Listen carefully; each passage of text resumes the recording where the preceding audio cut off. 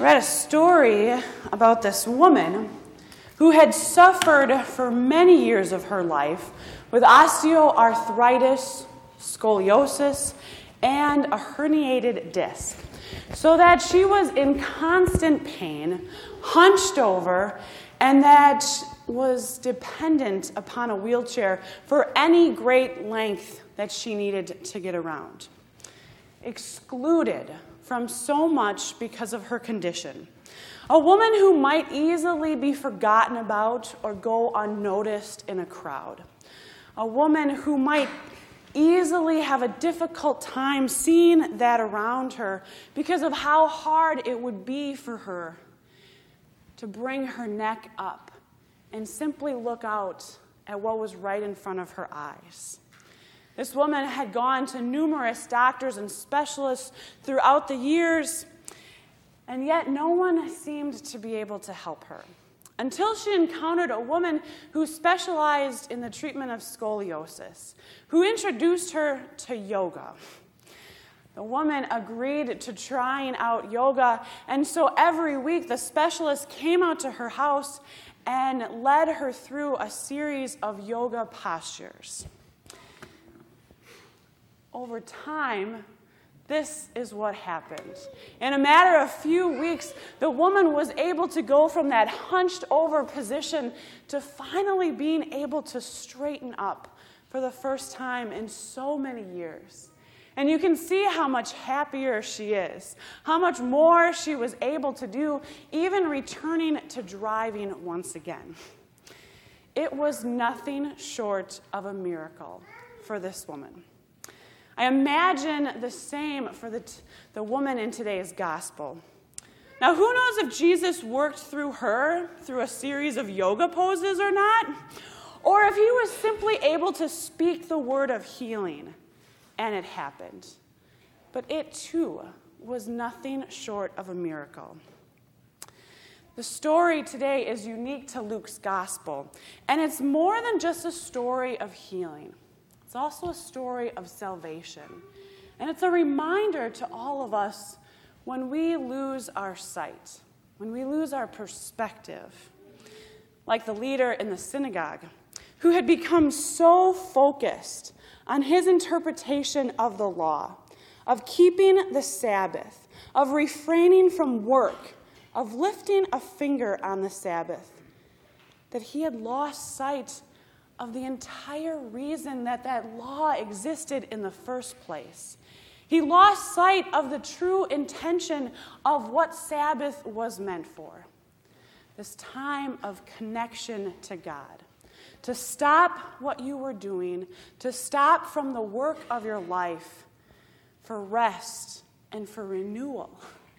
To be able to offer to God in thanksgiving all that you were able to for what God has done for us.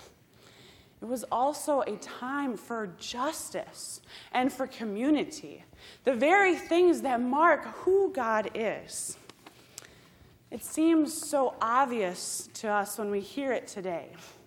Why wouldn't you do what you could if you could help someone, even if it was on the Sabbath, even if it required you to lift a finger in work?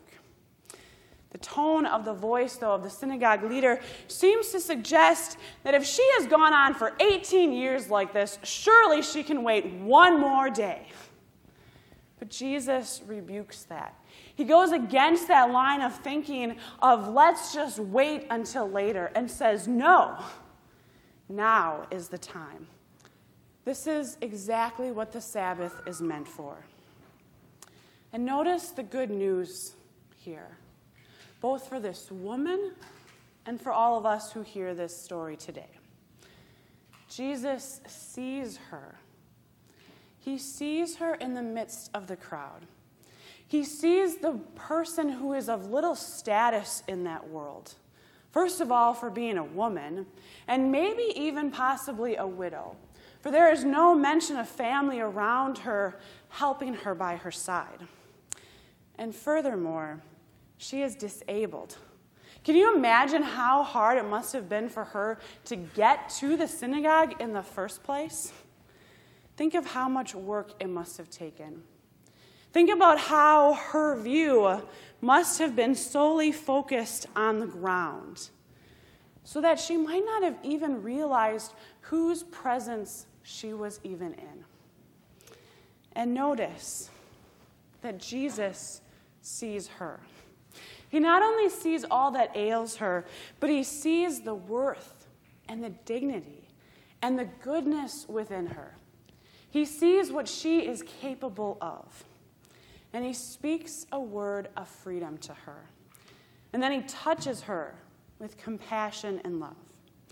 And immediately, she is able to stand up straight.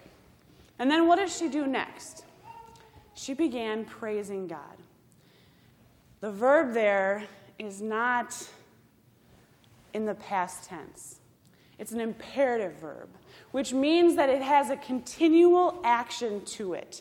She doesn't just say thank you to Jesus and then go on about the rest of her day. She is continually praising God in thanksgiving.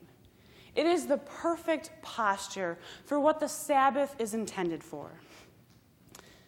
Praise and thanksgiving of God. Awareness of God's presence in our lives. Offering what little we are able to in simple thanksgiving for all that God has done for us. But just as quickly as she is restored, connected closer to God and to the rest of the community, the synagogue leader is so quick to cast judgment on her by saying that there are 6 days in which work ought to be done. Come on those days and be cured. You notice that this woman never asked to be cured. She never once sought Jesus out for healing, but he saw her. He gave her the gift all on his own. Jesus then stands up to her and restores her status by calling her a daughter of Abraham, this uncommon expression in the scriptures, but a way to include her as one of the children of Abraham, one of the multitude of descendants that God had promised to him. He includes her in the kingdom of God. It is of great honor for this woman who was looked down upon before, who was separated from the rest of the community before. And then we hear about how shame is brought upon all of those who sought to restrict honor and inclusion from people such as her. And the story concludes with all of the crowds around praising and rejoicing what it is that Jesus has done and is doing among them. It's a great story filled with so many layers. Where do you see yourself in this story? Do you see yourself today as this woman who is so crippled over by the weight of the pain that you carry? By the things that you have been taught or have been led to believe that you can't quite shake?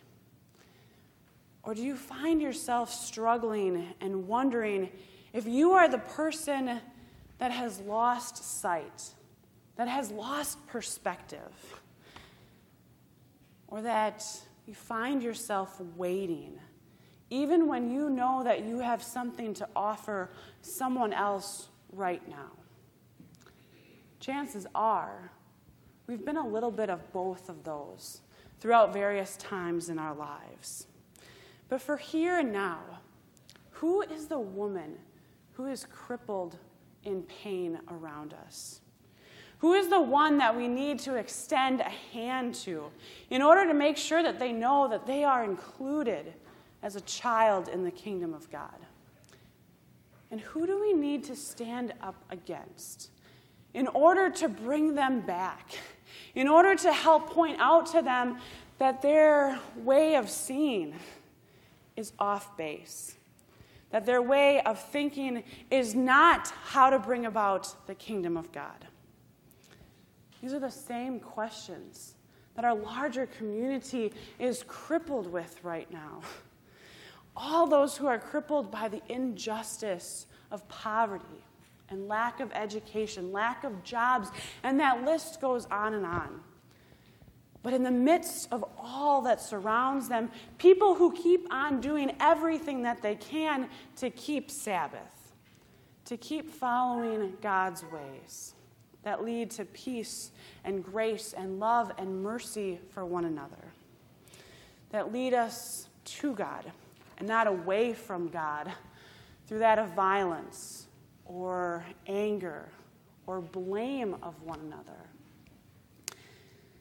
What is the posture that we are to take this day on the Sabbath?